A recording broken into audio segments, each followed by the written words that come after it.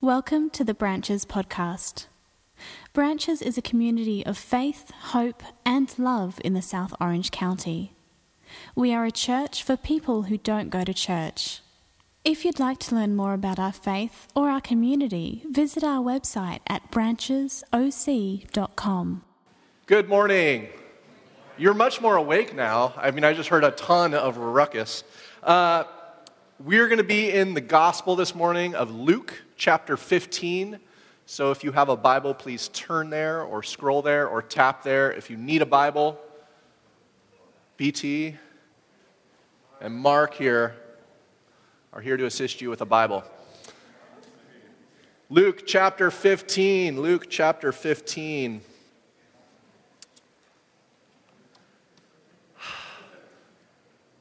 We're going to read the whole chapter this morning, you guys. Yeah.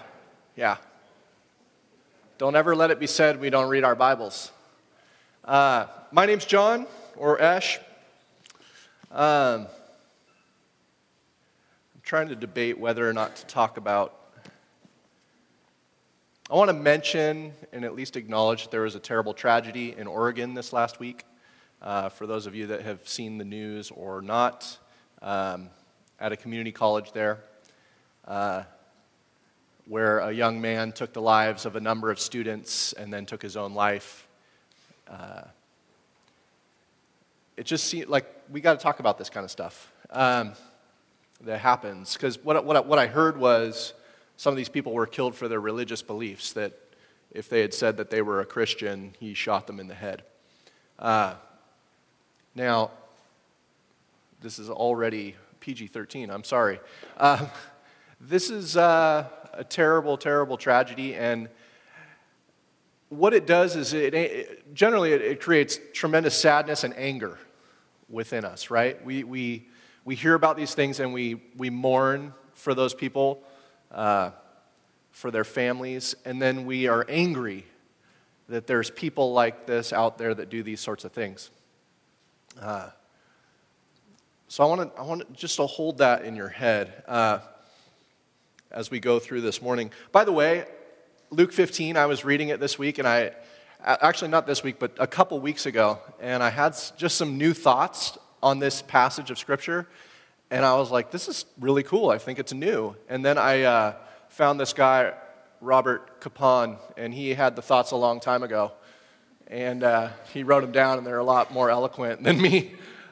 So good old Bobby Caps here, Robert Capon. He, if you're interested, I don't want you to think that I come up with all this stuff on my own. There's resources. So I like to empower you guys to get into this stuff too. The Bible, Luke chapter 15. Last week, Boog talked about forgiveness. You guys remember this? And he challenged some of us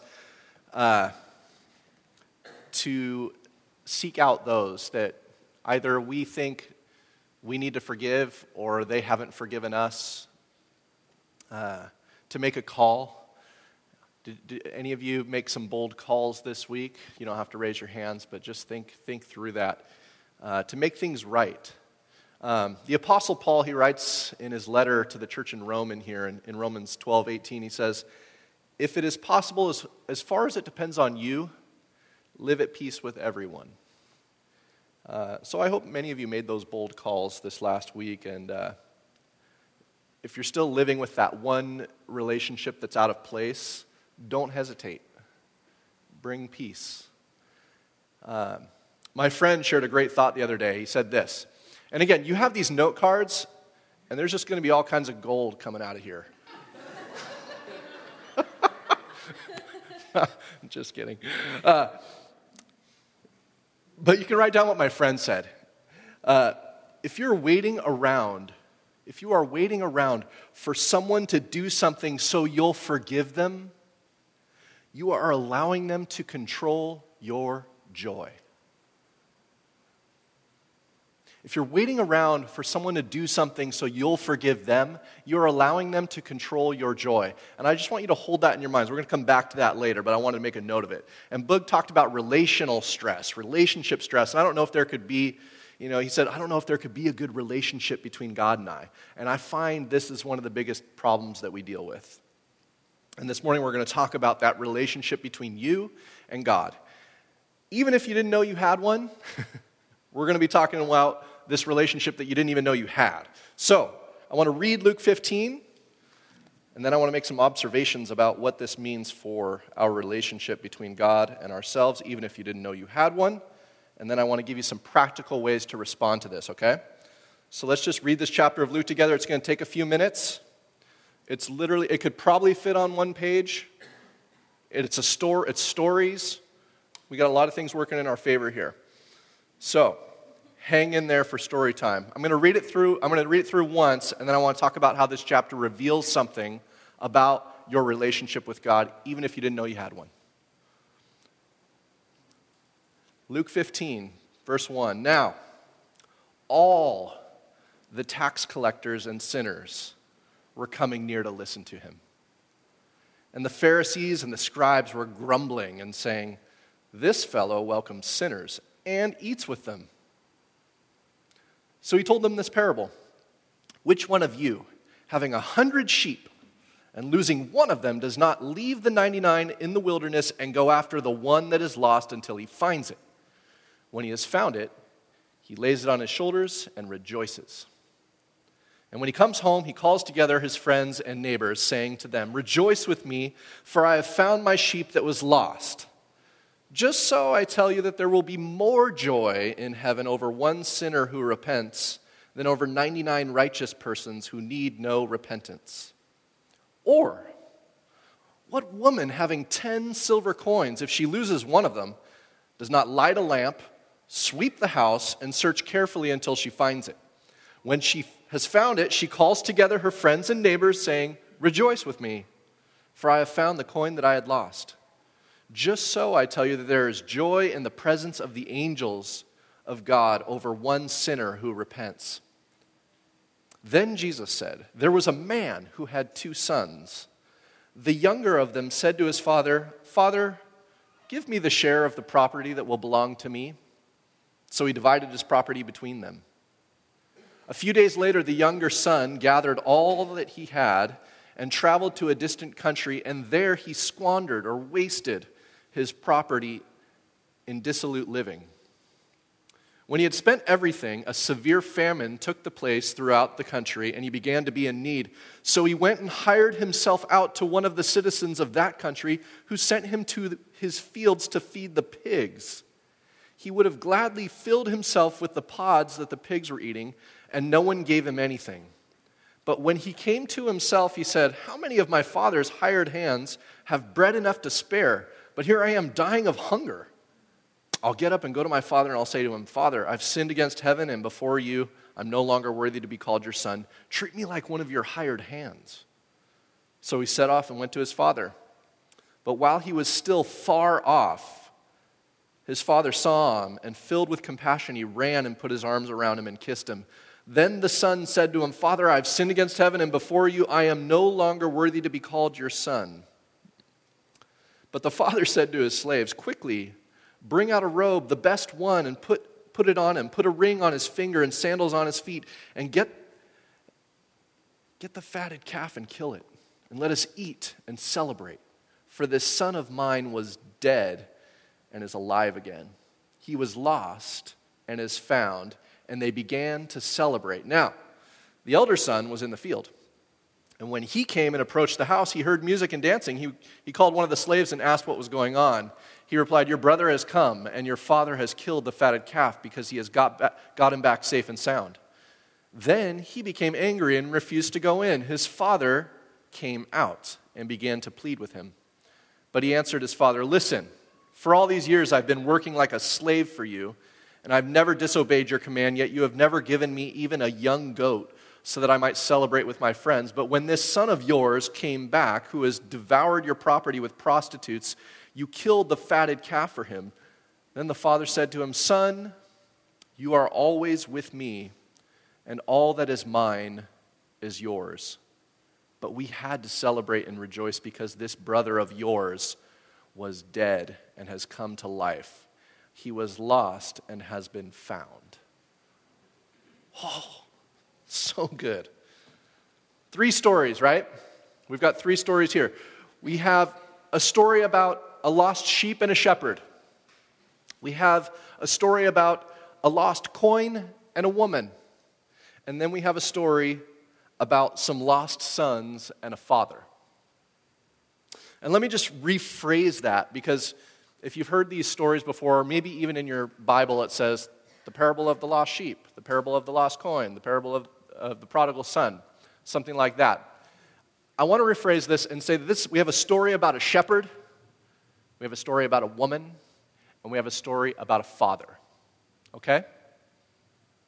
Each story ends with rejoicing, a party.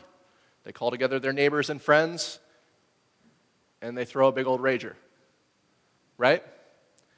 And you see this in a lot of parables that Jesus tells. A lot of Jesus' stories are about like a feast or a party or a celebration, right? If you don't know this, just read the scriptures and you'll see that in his stories. And these parties are generally for certain kinds of people. In most of the stories, it's for the lame, the sick, the outcast. He throws a big feast, and all the people you think should be there don't show up. And he goes and sends out for destitute people, lost people, dead people, sick people. These are the kinds of people that end up at the party. So, when I look at this story, and like I was looking at it 2 weeks ago when I was sitting in Washington, D.C. with a bunch of friends, and I'm listening to a woman, she's a major general, and she's reading this passage and asking, what do you think about this? To a group of us, and I'm thinking, I've never seen this before really like this. But Bobby Capps here, Robert Capon, he'd seen it. Let's just start in verse 1. You have your Bible? You can read this verse with me. 1 and 2. All the tax collectors and sinners were coming near to listen to him. All of them. What? This is real. This happened. Tax collectors are traitors. They've betrayed their own people. They're collecting taxes for the oppressing regime. Okay? The sinners, whatever, they're just people, they just sin. It's all good. These are the people, all of them come to hear Jesus. What? Now, I know a lot of you in here, you're not all traitors and scumbags. But these are the kinds of people, they were wanting to get around Jesus and hear what he had to say. All of them. Because he had what? Good news. He had good news. And the scribes and the Pharisees, all the religious people are, grumbling, grumble, grumble, grumble. Look at this guy. He's with all the scumbags and traitors. He's eating dinner with them. He's sharing his life with them. We've talked about when you share a meal, you share your life. You give of your life to earn money, to get food, and you give that food to others. That's giving your life away. And he tells these parables. This is his audience.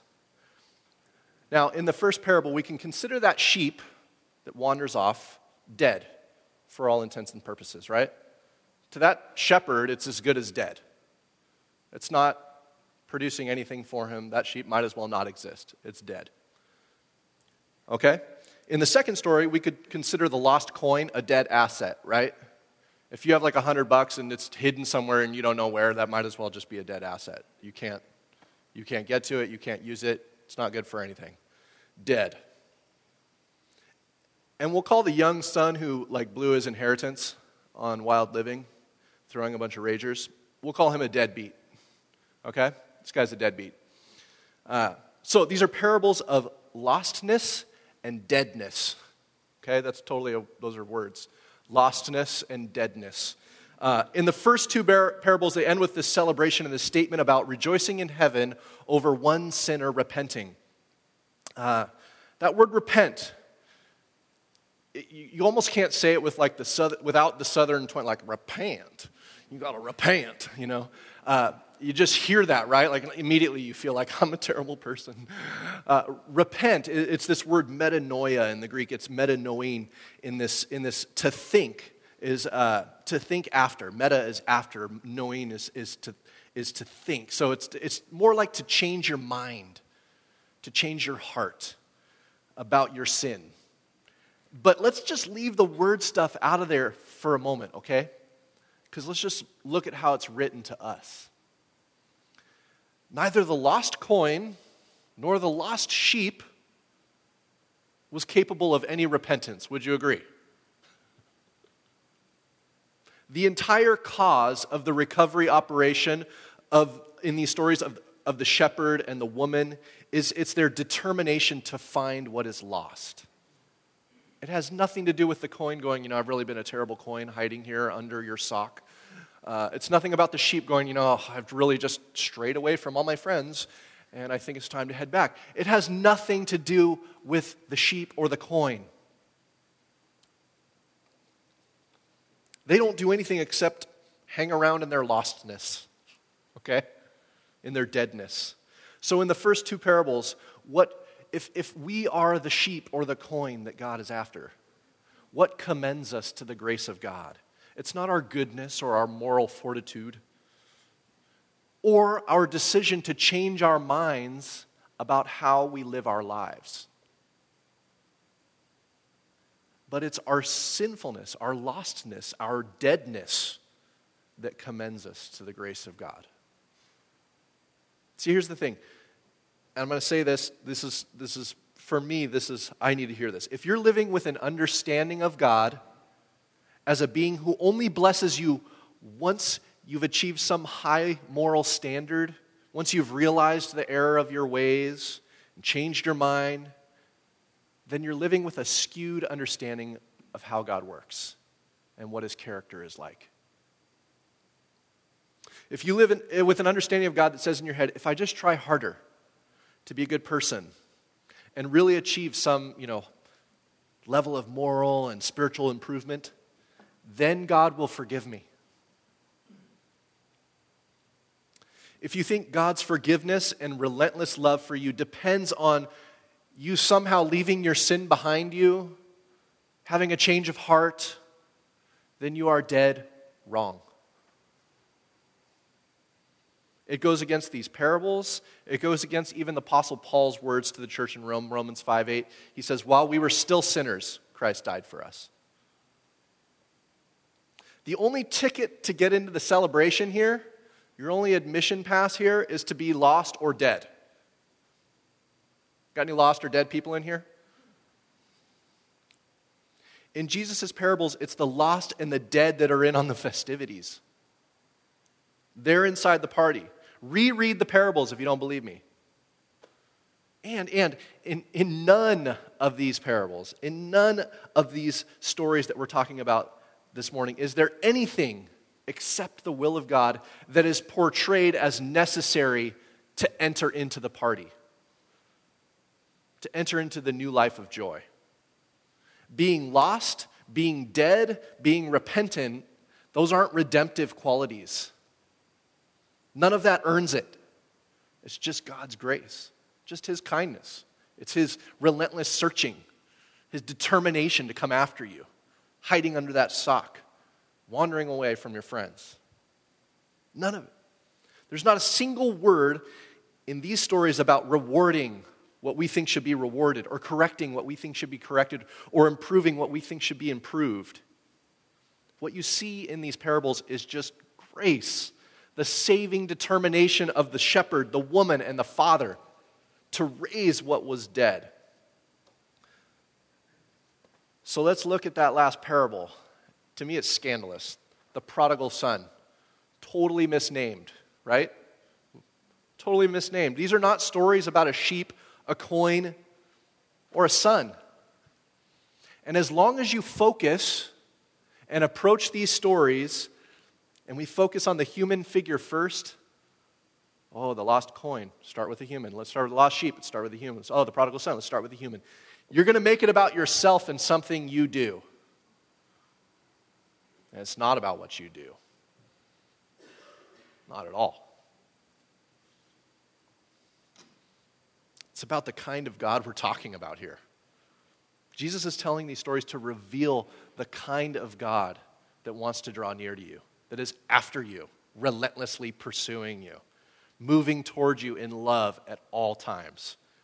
just trying to find you so we can throw a big old rager in your honor. He desperately wants you to know how God feels about you. So, some points to notice in the story about the relentlessly loving Father, the all-compassionate Father.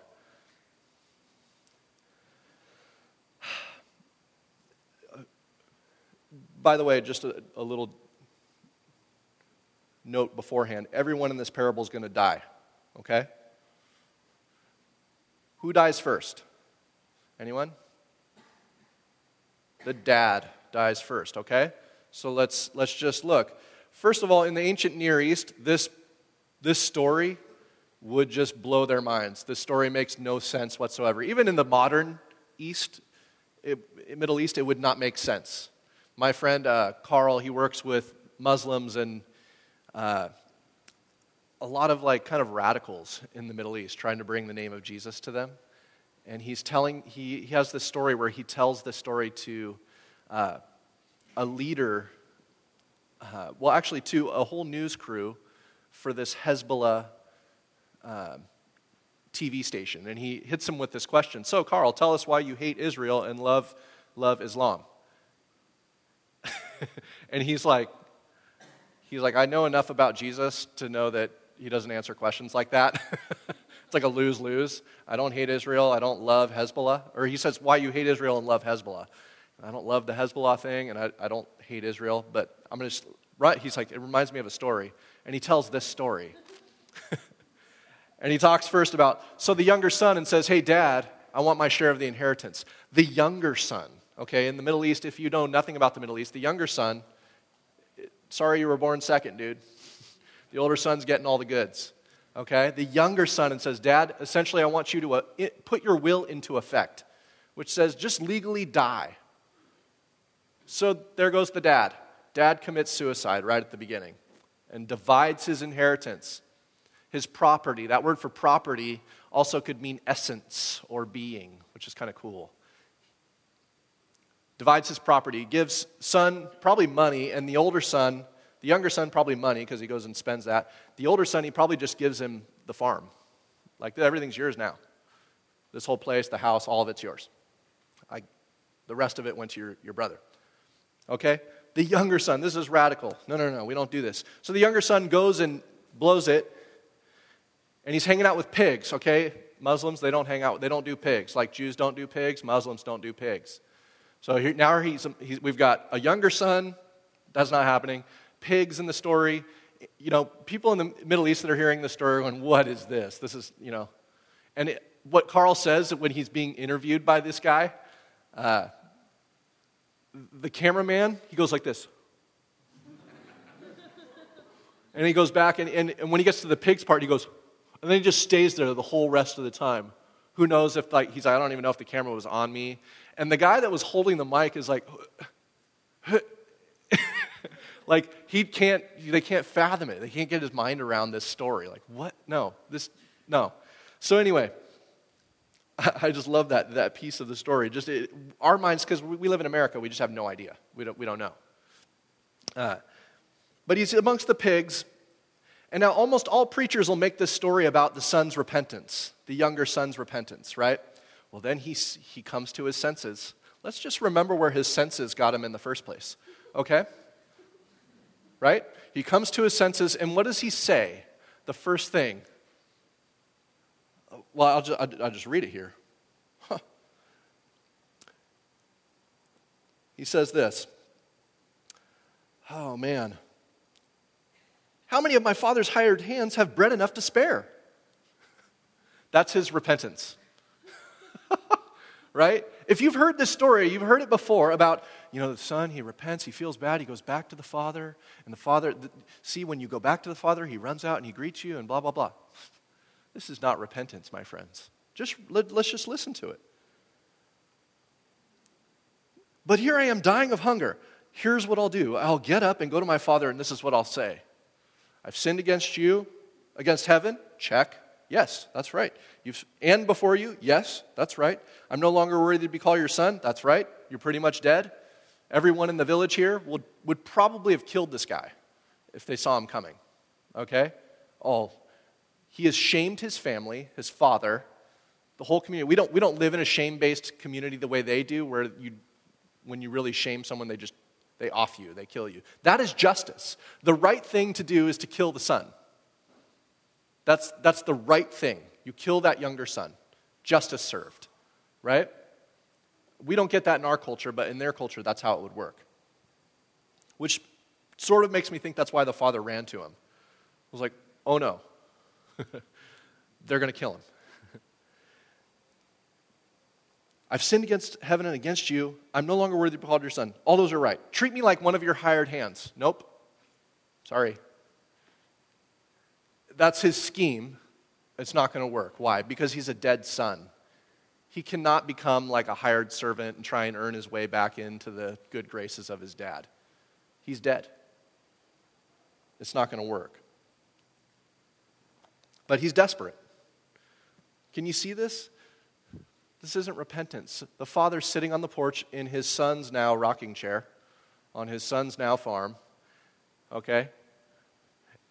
His older son. And he's looking out and he sees his younger son and he gets up and he runs. And again, the cameraman's like, because a patriarch in this, he doesn't like pick up his robes and start running. A patriarch doesn't run. They just don't. They're way, way above that. This is like from what I hear from my friends that do work in the Middle East, this is one of the most shocking parts of the parable. He gets up and starts running to his son. And what does he do? Before the son can confess, right? He ran and put his arms around him and kissed him. He restores him right away.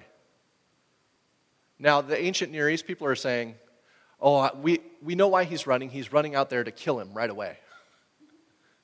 That's what they're thinking.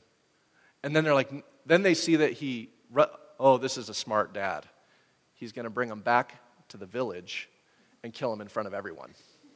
That's what he's going to do. He's tricky. Then the son launches into his thing. I've sinned against you, against heaven, and against you. I'm no longer worthy to be called your son.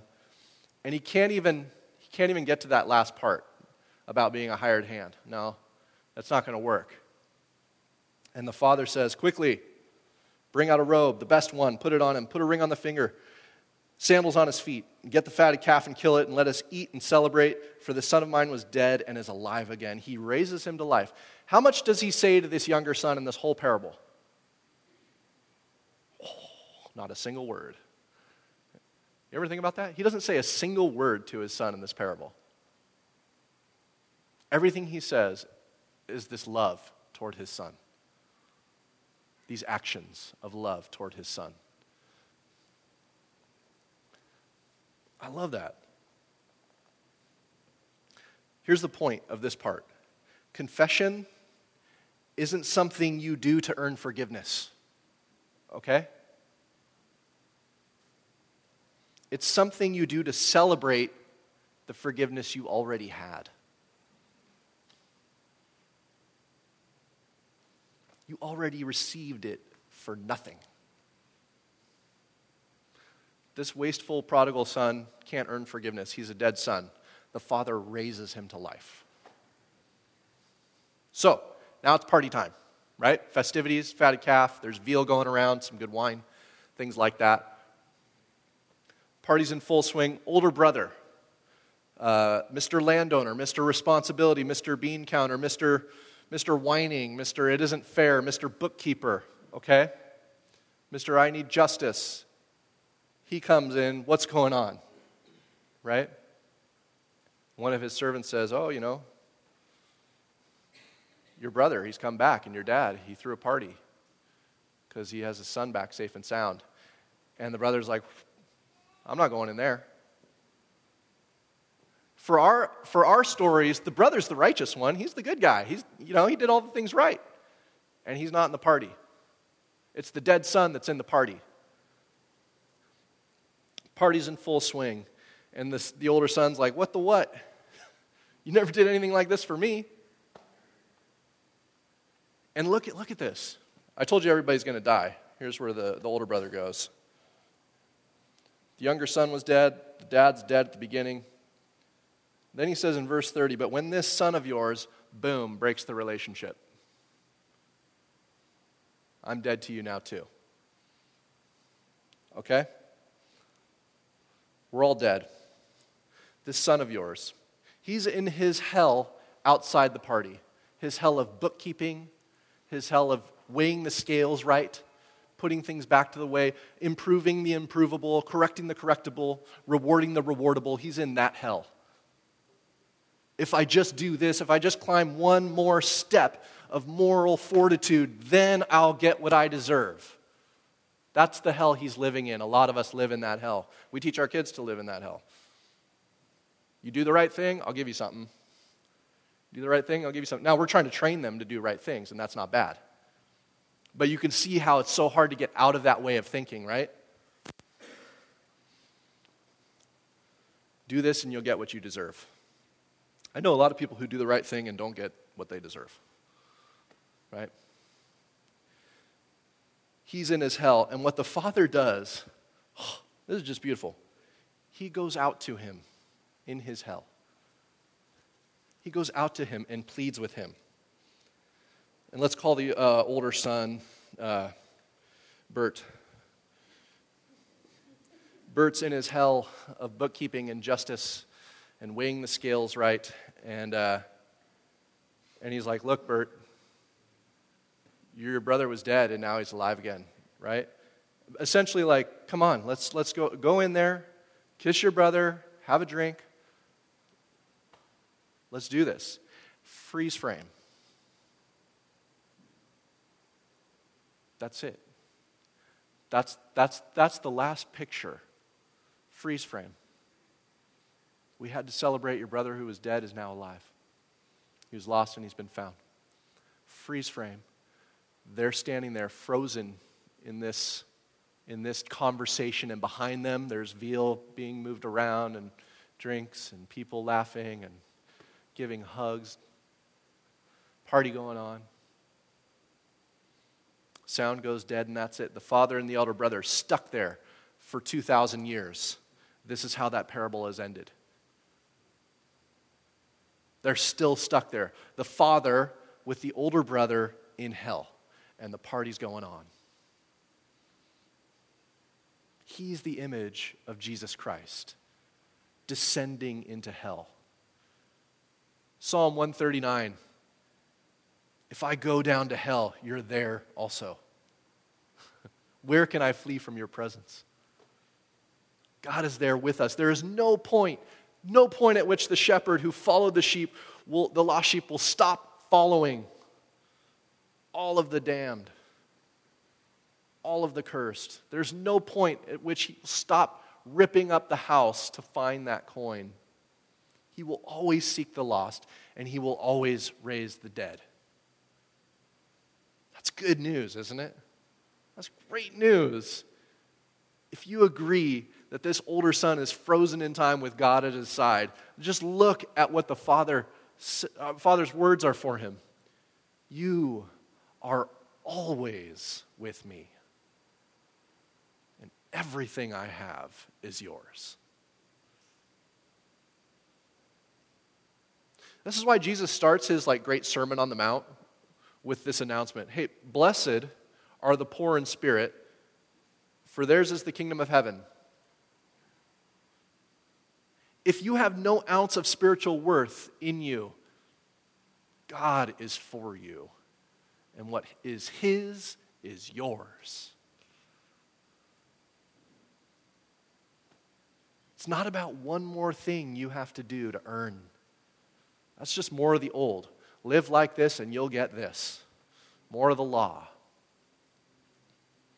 If you have no ounce of spiritual worth in you, the kingdom of God is for you. It's yours. The party is being thrown for you. So what does this mean? No matter where you are, God wants to raise you from the dead. He wants to put a nice Tiffany's ring on your finger, brand new pair of rainbows, good old robe from the montage. He spares no expense. He wants to raise you from the dead. And he is relentless in his love for you. He is determined to find you. And you are always with him. And everything he has is yours. That's a relationship you may not even have known about. You may be in your own hell. Let's get real practical. I don't care if you're broke, addicted, divorced, had an abortion, murdered someone, ruined your life, abused your kids, abused yourself, abused someone else in your family, abused someone else. His forgiveness is already yours. This young man who shot these people, he will never stop pursuing someone like that.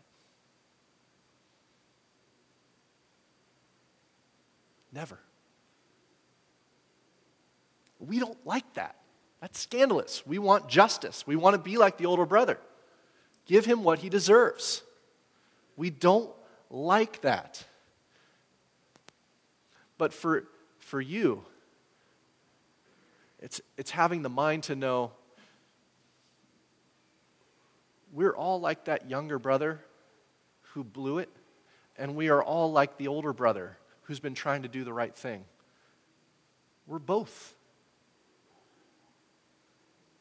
And God will run to us and look for us and restore us and raise us from the dead, and he will stand with us in hell, repeating over and over until we maybe choose to just say, okay, I acknowledge I'm dead.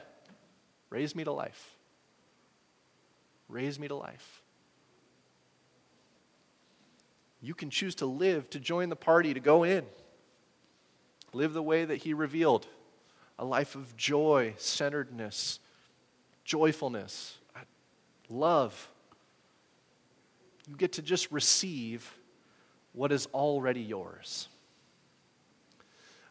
So I said at the beginning, that little quote my friend said, if you are waiting around for someone to do something so you'll forgive them, you are allowing them to control your joy. Who controls the Father's joy? No one. And he's not waiting around for you to do anything. He's after you. Right now, he's moving toward you. Right now, from all directions, trying to tear this house apart to find you. And all you have to do is receive it. Let him take you into the party. Let him throw you over his shoulders, take you back, and throw a big rager in your honor. Let him put the Tiffany's ring, the rainbows, and the montage robe on you and throw a big party in your honor. It's your lostness, your deadness. That's your ticket. It's his grace that makes any of it possible. Let's pray. Jesus, we thank you for these great words this morning. Lord, you told great stories. Crazy stories, but great stories. Man, I like it and I don't like it. I like it because I need it, and I don't like it because I'm so used to justice. And that's what I want so many times. Lord, help me to recognize my lostness and my deadness. God, I thank you for my brothers and sisters in here, that this is great news for them too, for anyone that they know. This is why all the scumbags and traitors were coming to hear what you had to say. They didn't have to do anything. They were already lost. They just needed to be found. And they didn't even know someone was looking for them. So, Jesus, some of us in here, we didn't know you were after us. We didn't know that you wanted to throw a big old party, and Lord, I pray that we would hear your words, that we were dead and now we're alive again. Lord, for those of us that have been thinking we could earn it and whining and complaining about not getting our share, may we remember that you enter into that hell. And your words are, you are always with me and everything I have is yours. That's what you're saying to us. I pray that we could hear that and come join the party. Give us ears to hear, Lord. In Jesus' name we pray. Amen.